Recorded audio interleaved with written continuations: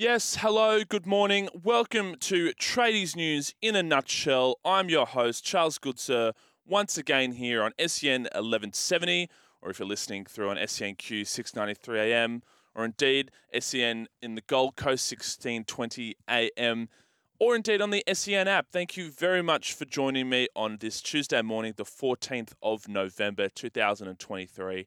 We've got a lot to chat here this morning and would love to hear from you, whatever thoughts you have. We're going to be chatting the NRL. The draw has been released yesterday. And of course, speculation about who has the toughest draw, who has to play, the top 8 teams from last year twice, who gets the favourable buys around the origin period. We'll discuss all of that very, very shortly. We'll also discuss Steve Mitchell, the Gold Coast Titans CEO.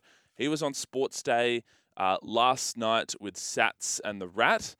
He was talking about all these rumours about David Fafita's contract clause, which may see him leave the club. We'll play a bit of that audio a little bit later on. Also going to be chatting the Cricket World Cup. I'm going to be naming my team of the tournament. Would love to hear your feedback on it, if you agree, if you disagree. We'll also be joined by Chris Perkins from the US to chat all things NFL and also college football, the story around Michigan. And then we'll finish off with something that's really caught my eye in the NBA over the last few days. As always, you can always jump on and give your thoughts on the program. You can give me a call at 1300 01 1170 or shoot through a text at 0457 736 736. Let's get started on the NRL draw. It's definitely the main talking point this morning. Which team has the toughest draw? That's always the question when it comes to the draw being released. I've crunched the numbers. I've done the maths. This is what I've come up with. I think the Storm arguably probably have the toughest draw. I'm going to go from the top to the bottom. So the Storm, they have to play all 3 fellow top 4 teams from last season twice. And they'll also put their 2-decade winning run on the line in round 1 against Penrith, of all teams. So a tough way to start for the Storm. I've got the Rabbitohs coming in second with the toughest draw. They play the Panthers, Broncos, and Storm twice. They also head to Las Vegas, Brisbane, and Allianz Stadium in the first 3 weeks of the season. Now, that's tough, and we all know how important it is to get off to a good start, especially how poorly the Rabbitohs finished last season. They will want to make sure that they start off on the right foot. The Las Vegas trip, I don't know if that's the best way to do it. Third, with the toughest draw, I've got the Bulldogs. So Cameron Cirolo's side has a tough run to the finals. Got a heavy travel schedule going to Townsville and Brisbane in consecutive weeks. And then their home game in Bundaberg, in New Zealand, back-to-back. They also play 5 teams that come off the bye. That's the equal top with Parramatta. So I've got them as the third toughest draw. The fourth toughest draw, I've got the Gold Coast Titans. They've got a favourable start against the Dragons, Bulldogs, Dolphins, and Cowboys. They won't play a top 8 team from last year until round 8, and that is a week before new coach Des Hasler meets his old club Manly. They played the Warriors on Anzac Day. That's a new fixture for this year. Normally it was the Storm hosting the Warriors, but now the Warriors get to host their own Anzac Day game in New Zealand, which I'm all for that. They'll also play Brisbane twice. They played the Panthers in the final round. Moving on to the 5th toughest draw, and I'm very sorry, Eels fans, but it's not going to get any easier in 2024.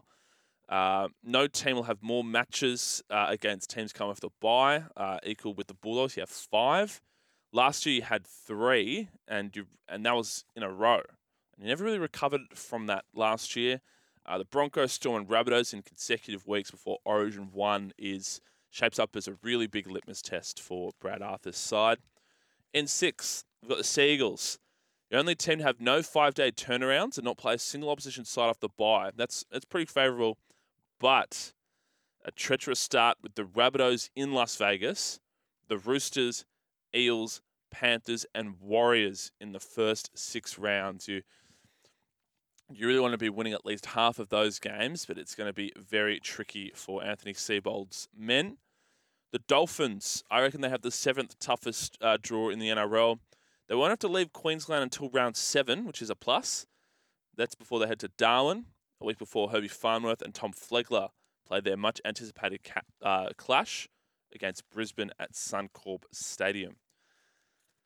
Now, with the 8th toughest draw, I've got the Tigers. And Benji Marshall has new stint. He'll start off well. He'll bank the 2 points early with a bye in the opening round. But then they've got the Raiders, Sharks, Seagulls, Dolphins, and Dragons following that. They only have to play all top 4 teams the once, but it's a tough final month. Knights, Rabbitohs, Eels, and Manly, and they'll be looking to avoid 3 wooden spoons in a row. Now, this is where it gets a little bit more favourable for some of our teams. We've got the Roosters in 9th. 5 matches against the 2023 top 4 before round 10. I think that's a pretty good start. I think you want to get rid of those games early. They'll finish against the Rabbitohs again at Accor Stadium in that final round. They're in the top 8 after the Origin period. They've got a pretty soft draw coming from there. Now, in 10th, it's my Newcastle Knights.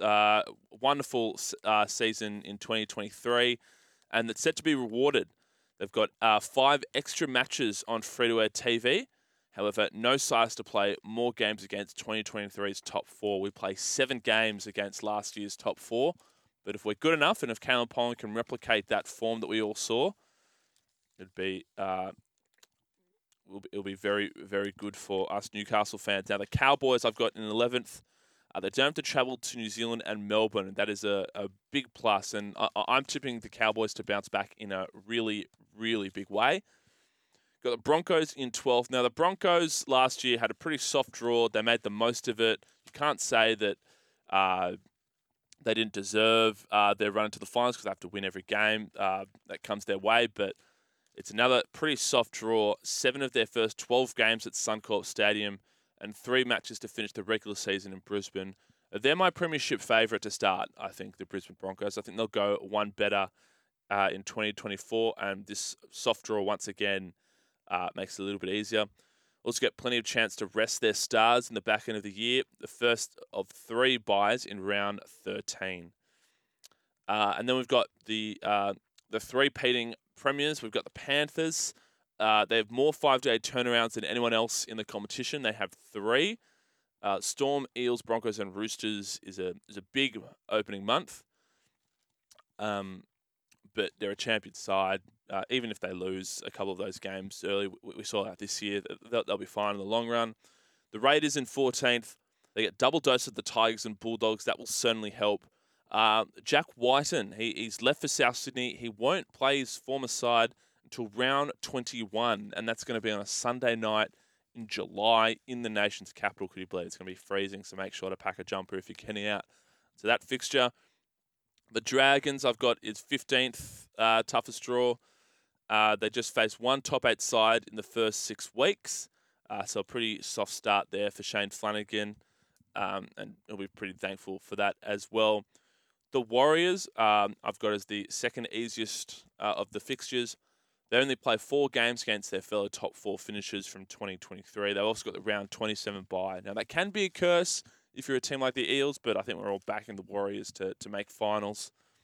And then with the easiest draw, the Cronulla Sharks, they have no excuses this time around to not finish in the top 8, not even finish in the top 4 convincingly.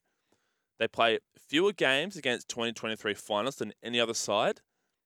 So that's 9. Only 9 matches out of the 24 they face against top 8 teams.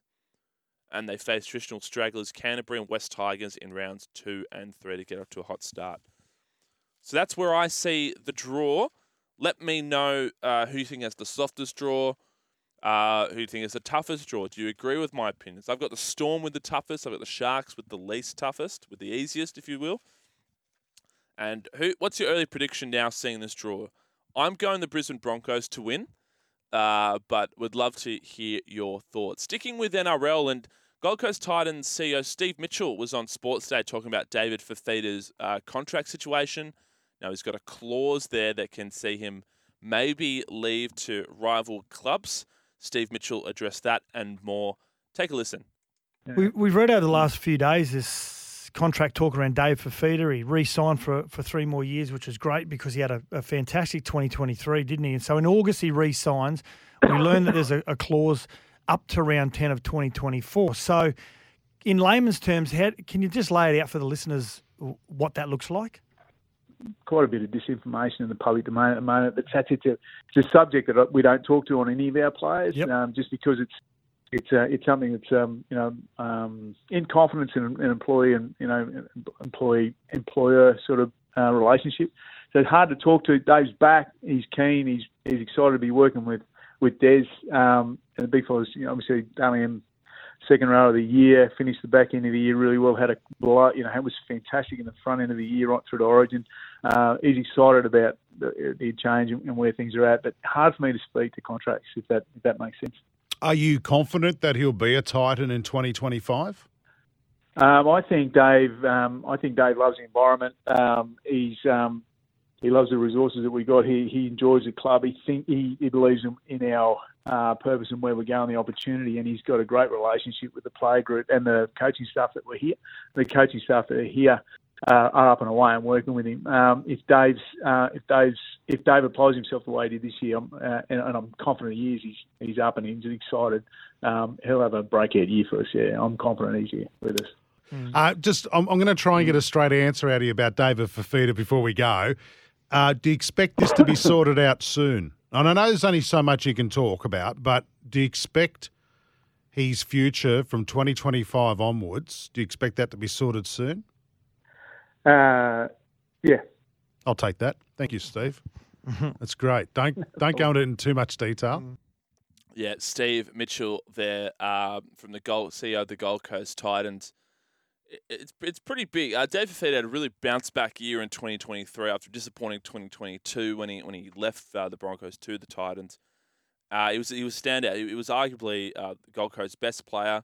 It was an okay season for the Titans this year, and now with Des Hasler coming in, you expect them to bounce back. They're a smoky for me in the finals, to be honest. And I know that CEOs and coaches and sometimes even players and player managers like to put their own spin on things and don't want to go too much into depth and give the real answer. But I'm inclined to believe Steve Mitchell at his word there. I think law gets sorted. I think there's a bit of hysteria around this contract clause. I think pretty much every player these days has some sort of clause, whether it's a get-out clause or whether you hit a certain number of games to trigger something or whatever it is. I think it's part of the business, part of the bargaining power to maybe get a little bit more money or maybe clubs to pay their stars less money. I think it's really much ado about nothing. I think law gets sorted. I think Des Hasler will get the most out of him. And this is really, at the moment, is just a bit of a watch this space. So that's my sort of NRL preview. Please give me your thoughts. Give us a call, 1300 01 1170 or text through 0457 736. We do this show thanks to Red Smoke Alarms. Think Red Smoke Alarms. Think redsmokealarms.com.au. Think 10-year warranty. Think Australian owned. We're going to take a break here on Tradies News in a nutshell. We'll get back to your texts after the break. And after the break as well, to all my Pakistani fans listening, I'll be naming the Cricket World Cup team of the tournament, at least my team of the tournament. There might be one or two Pakistan players in there. You stick around. Yes, welcome back to Tradies News in a nutshell. I'm your host, Charles Goodsir, for this Tuesday morning, and we're going to chat cricket and all things Cricket World Cup. But before I get into that, I've got a text here. Hello, Charlie. I'm listening via the app in my cab all the way over in Pakistan. Your breakfast show is a late night show over here. Very big show. Regards from Raj. Well, thank you very much for your text, Raj. And hopefully you're a cricket fan, because I'm going to be chatting all things cricket at the moment, because the finals are almost upon us. And instead of doing a normal preview of the semi-finals, I thought I'd go through my team of the tournament. So I'm going to go through the openers all the way to the bowlers. I haven't put a 12th man. It's just 1 to 11. And I've got some stats to sort of back up my points, see if you agree with me. So let's kick things off. I'm first going to go with my openers. So Quinton de Kock, he's also going to be my wicketkeeper from South Africa. Get a load of these numbers. 591 runs at 65.66. 4 tons in there, a high score of 174. And my other opener, David Warner from Australia, who's had a pretty fantastic tournament, all things considered. 499 runs at 55.44. 200s, 250s, a high score of 163. And then at my first drop, I've got Rachin Ravindra from New Zealand. Who would have saw this coming? This guy, how great has he been? I feel like only really cricket diehards knew who he was, but he's been absolutely sensational. So he scored 565 runs at an average of 70.62, 300s, 250s, a high score of 123 not out. He's been sensational for New Zealand. He's also chipped in with the ball as well, with a couple of offies in there. He's got 5 wickets for the tournament, a best bowling of 2 for 21. Pretty impressive stuff from the youngster. At number 4, and as my captain, I've got Virat Kohli from India. He's been absolutely sensational this tournament. 594 runs, an average of 99. So every time he's going to bat, he's pretty much turning up every time. He's got 200s, 450s, a high score of 103 not out. But what's been really impressive, he's the master of the chase, is Virat Kohli. He is just, every time there's a run chase, he's just locked in. He knows exactly what he's doing, even if wickets are falling around him, which has been pretty rare for any of this tournament, but he's just so calm, collected, composed. He knows exactly what he's doing. Into my middle order now, I've got Mitch Marsh from Australia, 426 runs at 60.85, 200s, 150, a high score of 177 not out that he scored against Bangladesh just over the weekend. A sensational innings, really chanceless, to be honest with you. I just looked at complete control the whole time. Number 6, probably the most underrated cricketer in world cricket at the moment, and possibly in this World Cup, but it's Daryl Mitchell from New Zealand. 418 runs at an average of 59.71. He's got 1 ton in there, 250s, a high score of 130. And that was against India, where he almost dragged New Zealand over the line. And then coming in at 7, Glenn Maxwell from Australia. 397 runs at 79.4. 200s in there. A high score of 201 not out. That beautiful innings against Afghanistan that just completely shocked the globe of the amazing hitting and the fact that his body was just completely failing him at the time. Don't forget that he scored the fastest century ever in one-day cricket of something like 40 odd balls or whatever against the Netherlands early in this tournament as well. So some big power hitting from Glenn Maxwell, the big show. He's also chipped in with the ball, 5 wickets, a best bowling of 2 for 33. Now we're getting into the bowlers. So at number 8, we've got Ravindra Jadeja from India. 16 wickets at 18.25, a best bowling of 5 for 33. He's just so dangerous, Ravi Jadeja. He's been Australia's nemesis for so many years now, and he's just dominating on these spinner-friendly wickets. Number 9, sort of an unheralded guy, but if anyone watched Major League Cricket, the US T20 tournament, they would have been familiar with this guy. Gerald Kurtzer from South Africa has had a wonderful, wonderful tournament. 18 wickets at 19.38, a best bowling of 4 for 44. He's been fantastic, and he's going to be a big factor in maybe South Africa going on to the semi-finals of the tournament. Rather, the final of the tournament. They're already in the semi-finals. 10, Adam Zampa from Australia. The leading wicket taker has got 22 wickets at 18.9, best bowling of 4 for 8. What's been most impressive about Adam Zampa is that he didn't start that great.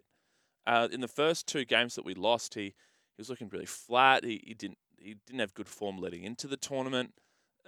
He went for the most amount of runs ever conceded by a bowler against South Africa in those warm-up ODIs, but he's bounced back in fine form and the leading wicket taker, and been a really, really big reason why Australia has bounced back, won 7 in a row, and now just 1 win away from a final. And finally, Mohammad Shami from India, this ageless. He's just, I don't know, he ages like a fine wine. This guy, 16 wickets at 9.25, if you don't mind. The best bowling of 5 for 18. So that's my team. I'm going to run through it again from top to bottom. So I've got Quinton de Kock and David Warner as my openers. De Kock will be my wicketkeeper. Got Rachin Ravindra and Virat Kohli as first and second drop. Virat Kohli is my captain of the side. My middle order, Mitch Marsh, Daryl Mitchell, and Glenn Maxwell. And then my bowlers, Ravindra Jadeja, Gerald Kurtzer, Adam Zampa, and Mohammad Shami.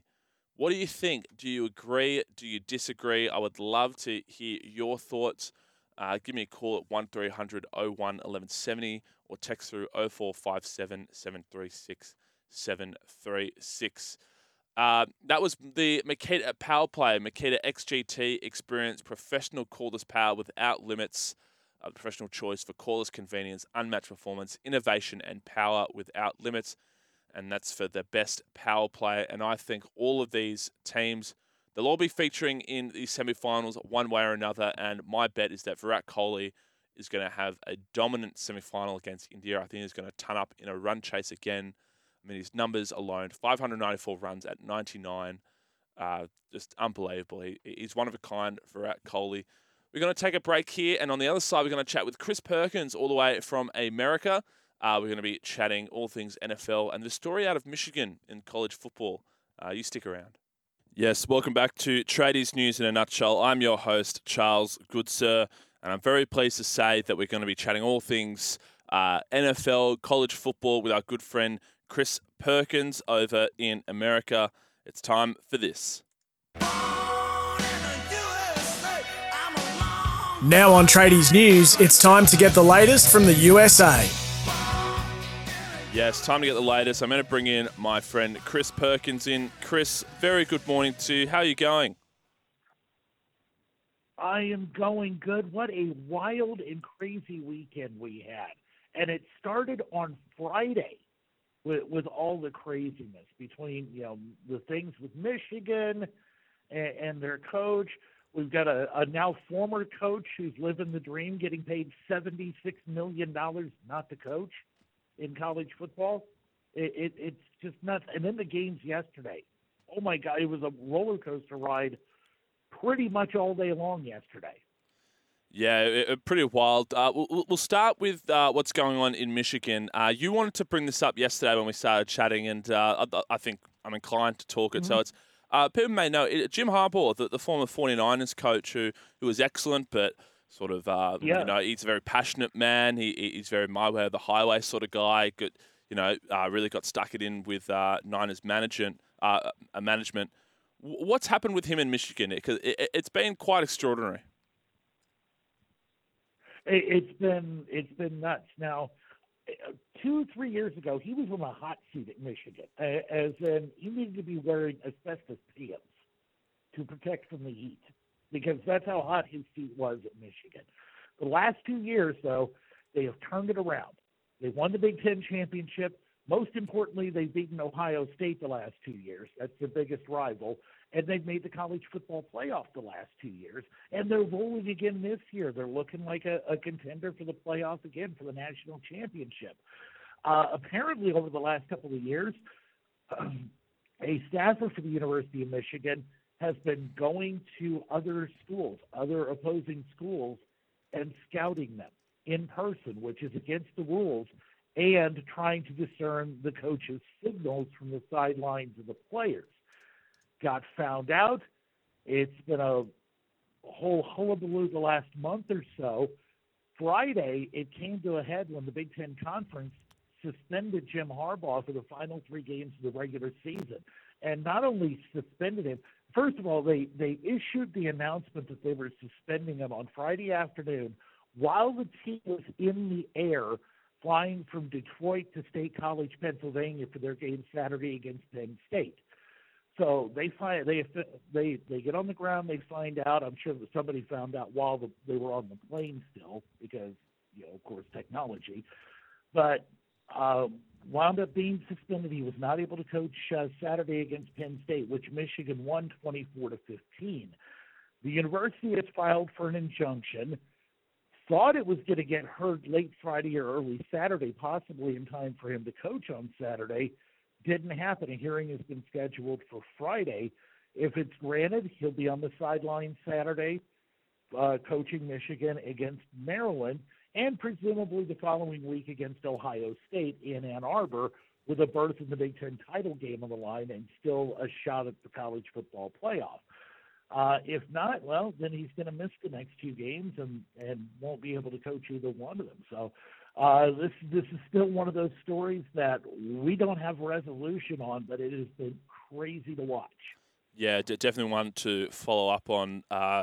The college football really is just the gift that keeps on giving. I think if to everyone listening who watches the NFL, watches American football, and isn't watching college football, I highly recommend it because there's arguably more drama and more fans aligned with a lot of the college teams. But let's get into the NFL. There's only one place I want to start, and that's with CJ Stroud and the Houston Texans. He has saved my fantasy team the last 2 weeks, and he did it again against Joe Burrow and the Cincinnati Bengals.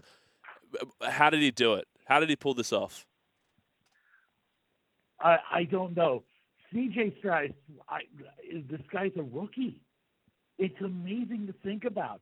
You got to think Carolina Panthers ownership and management. They're looking at that going, we took Bryce. They're looking at CJ Stroud going, we took Bryce. We could have taken CJ. We had the number 1 pick. We had our choice. We may have chosen wrong because C.J. Stroud, not only I think is he locked down the Offensive Rookie of the Year this year, he's going to get votes for MVP. That is how much he has turned this Houston Texans team around in his rookie season. Let me run down some stats for you. 62% completion percentage. He is second in the NFL in passing yards, 2,626 passing yards. 15 touchdowns, and here's the key stat for you. 2 interceptions this year. Rookies throw a lot of interceptions. When they start their first year, when they become a starter, they throw a lot of interceptions. And I came into the draft joking that C.J. Stroud, if he went to Houston, he's getting a massive downgrade in the wide receiver room from what he had at Ohio State. Because his receivers at Ohio State were much better than what was on the Houston Texans roster. Thing is, he's making them look better. He's turning them into good wide receivers. He's thrown for 856 passing yards the last 2 games. You have him on your fantasy team. That's why he's saving you with all those passing yards and all those touchdowns he got. And the last 2 weeks, he has led game-winning drives. Last week it was for a touchdown. Yesterday it was for a field goal in Cincinnati, a tough road game for Houston. And now all of a sudden with San Francisco blasting Jacksonville yesterday, Houston's only a game back in the AFC South. This is a playoff team this year. Yeah, it is wonderful to say. And with the Bengals losing and with the Browns somehow pulling a comeback win out of nowhere, it's just shaken up this NFC North, and I feel like we say this every year, but this is one of the best divisions in football. I mean, you compare that with something like, let's say, the NFC South from last year and even this year to some extent as well, but the NFC North, all teams above 500, all really fighting for playoff spots. Who wins this division? Flip a coin. Pull a name out of a hat because it can change from week to week. Baltimore gacked it yesterday. They were up 14-0 in the blink of an eye. They were up 7-0, 40 seconds into the game on a pick six. They were up 15 in the fourth. They led 31. They were up 15 in the third. Led 31-17 in the fourth quarter. They had this game in the bag. Midway through the fourth quarter, give up a touchdown, and then Lamar Jackson got bit by some serious bad luck. Tries to throw a pass, defender jumps, tips the ball, deflects the ball, pops into the air, intercepted, pick six. Or should have been a tie ball game, but the kicker missed the extra point because the Cleveland Browns do Cleveland Browns things, and they never do it easy. So it was 31-30. Browns wind up getting the ball back. Deshaun Watson starting to look like that guy who got a $230 million guaranteed contract. Took him down the field, got him in the field goal range, walk-off 40-yarder, and Cleveland winds up winning in Baltimore. Pittsburgh, this whole division's just weird. Pittsburgh, Mike Greenberg of ESPN, he has declared the name Tomlin is actually a verb. The Pittsburgh Steelers are Tomlining their way to a division title or a playoff berth. They're 6-3. They beat Green Bay yesterday, 23-17. They've been outgained in every game this year. All 9 games, they've been outgained. somehow they're 6-3. The AFC North is nuts. I just want to keep watching it. I have no idea who's going to win it, but it's going to be a hell of a lot of fun to watch. Yeah, how the Steelers are, let alone above 500, but 6-3 as well, is a real mystery to me. Yeah. You mentioned earlier about the 49ers. They started 5-0, then go 0-3, have a bye, and then bounce back in a big way against Jacksonville. They tried their hardest to get Christian McCaffrey the 18 straight touchdown games.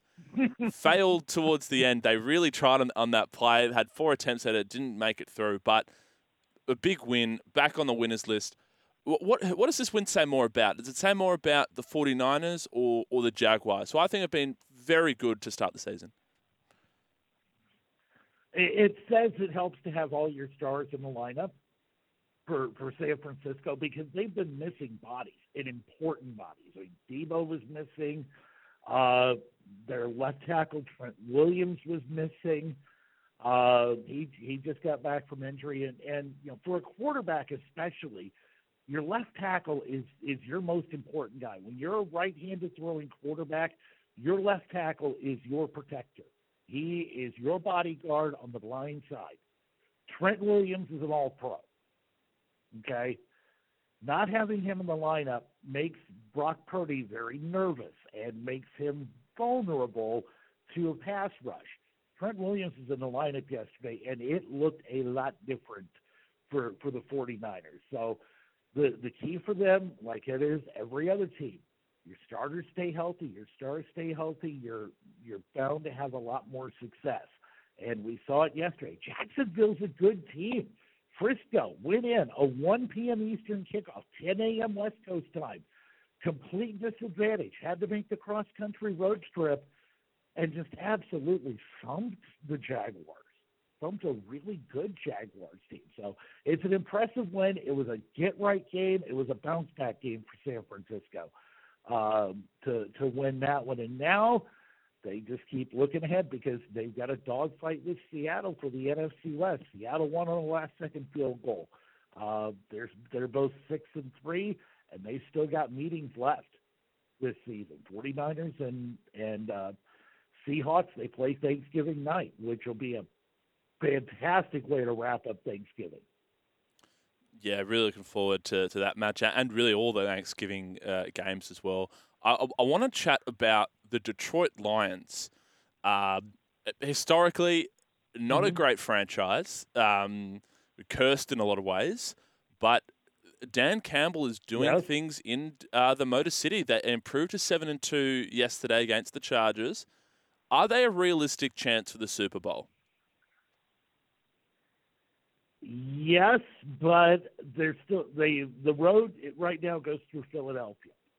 I have a hard time seeing anybody beating Philadelphia in a playoff game. I think the Lions are as close as you're going to get to that team that can match up with Philly, but I just think Philly's a little bit more complete.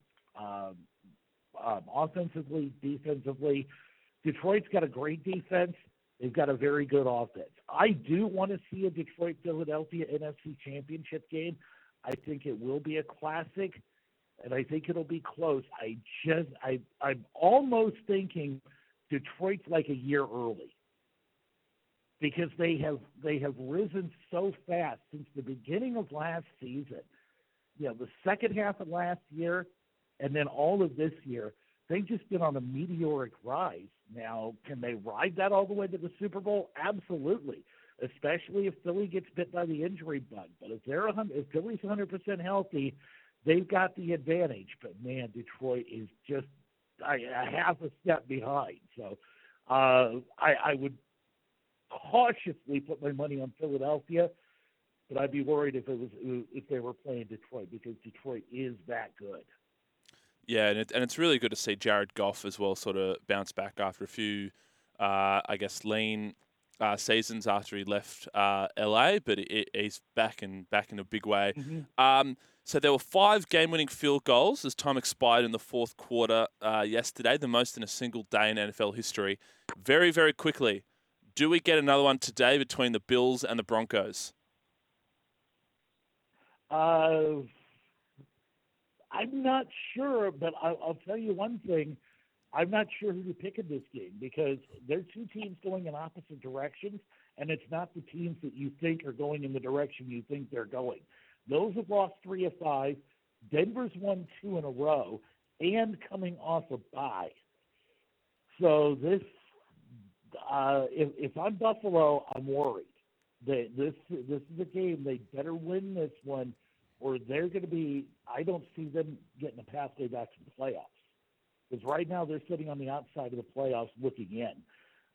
They can't pull this one off. They can't beat Denver.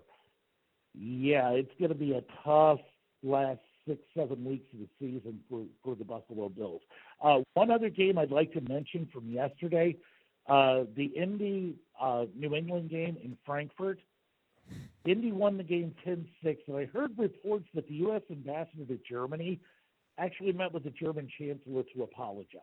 Yeah, the fact that we sent that game over to Germany. Yeah, there was definitely an apology needed. Yes, as a Pats fan, I didn't want to touch on that game at all, but thank you for bringing it up, Chris.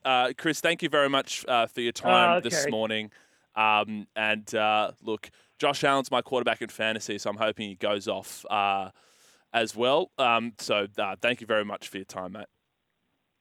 He needs to. He needs to for the Bills and for your fantasy team. But, yeah, it's a big one for Buffalo tonight. Yep. Thank you very much, Chris. That was Chris Perkins there from America. We're going to take a quick break and then wrap up the show. If I can talk to you, James, I hope you're taking notes. I'm telling you in advance, you're welcome for the wisdom I'm about to spew. Because, listen, I get on my knees every night and pray for someone to believe in me like Daryl Morey believed in you. You wanted a certain coach, they brought in Mike D'Antoni. You want to play a certain style, they played it. You wanted Dwight Howard, they brought him in and got rid of him when you were tired of him. You wanted Chris Paul, they brought him in and got rid of him when you were tired of him. They brought in your old friend Russell Westbrook. You want to go to Vegas on off days? They looked away. You wanted the team to stay over so you could go out at night? They changed the schedule, and it didn't work. And you know what? You said, I'm going to break up with my whoopee. Not good enough. I see the bright lights in New York. I want to go there. My old pal Kevin Durant. It's going to work. The big three. And all after 1 year, you wanted out. You realized, oh my gosh, I took this guy for granted, the guy that believed in me. I went back with Daryl Morey. They traded Ben Simmons for you. How did they pull that off? And you know what? You went there and you got a partner who got the MVP. He won the MVP. And what did you say afterwards? You said, they didn't hand me the reins. You're the point guard. You were holding the reins. And what did you do when you had the reins? You scored 9 points in Game 7 against Boston. You blew a 3-2 series lead. So they fired their coach. Not good enough. You broke up with the guy who believed in you again. You said, the bright lights of L.A., that's where I want to go. Let's see if that works. Listen, James, have you ever had those friends who had bad roommates? Over and over, they complained about their bad roommates. This guy's terrible. The bad roommate here. They never thought to be self-aware enough that they're the bad roommate. They're the problem. Hey, James, you're the problem. If this doesn't work this year in this system with this team, then you're going to go and point fingers at everybody else, and you're going to go back home and you're going to start swiping right for another team, and there's not going to be anybody left. Because, James, you're not the beard, you're not the system, you're the problem. Yeah, that was Dallas Mavericks announcer Brian Damaris talking about James Harden, who has now moved to the LA Clippers from the Philadelphia 76ers. And I haven't heard a better takedown of a player or a team in a very, very long time. And to be fair, James Harden deserves it. So I just look back at the timeline in the last few seasons, and this is what happened. So he's just been traded from the Clippers to the Clippers from the 76ers. That's his 4th team in 5 seasons. Started out the Houston Rockets. He lost interest, wore a fat suit to get traded, and just basically mentally quit on the team. Was traded to Brooklyn. He joined old teammate Kevin Durant to form a big three with Kyrie Irving. That failed spectacularly. The trio only played 30-odd games. They were tipped to be the next dynasty. But he forced his way out because he wasn't the star. He wasn't handed the reins. So he forces a trade to the Philadelphia 76ers. He was part of that Ben Simmons trade. He joins Joel Embiid, who is the reigning MVP. Had some solid moments, but as is the case, he didn't perform in the playoffs. He was at an off-season of drama. He said he wouldn't be on a team that 76ers owner Daryl Morey was on. despite the fact that Daryl Morey has batted for this guy so many times. And he said this on a PR trip to China as well. There's that famous Twitter video where he says, I won't be on a team, he's a liar, and all that jazz, and he repeats himself. So he mentally quits out. He doesn't play a game, doesn't rock up to the preseason training. So he then gets traded to the LA Clippers. So he's now joined the Clippers, who've been historically poor. They form a new big three with Paul George and Kawhi Leonard. Since he's been traded, they have gone 0-5, and he's been awful to start. So my question is, when is enough enough? He's burnt so many bridges at this point, and once he inevitably becomes bored of the Clippers, which team does he try and go to next and weasel his way into next? And for what it's worth, my money is on the Phoenix Suns. I reckon he tries to join there. But James Harden, he's an MVP. He started his career at OKC, went to Houston, thrived in Houston. Yeah, like I said, won the MVP there. And since then, it's just been nothing but trouble. And I just... It staggers to me that teams still give this guy a chance when we've seen time and time again that he burns those bridges. He really has no regard for other teammates or anything like that. What are your thoughts on James Harden in the NBA? Give me a call, 1300 01 1170, or shoot through a text, 045 736 736. Yeah, it is quite interesting to see, and it doesn't really get any easier for the Clippers at all in the long run. Like I said, they've gone 0-5 since he started there. And then their next game is against the reigning champions, the Denver Nuggets. And that game is in Denver. So, yeah, tough start for the life with James Harden for the Clippers. That was Tradies News in a nutshell. All thanks to Amer Safety, your Australian-owned workwear and PPE provider. Thank you very much for tuning in this morning. Thank you for your texts.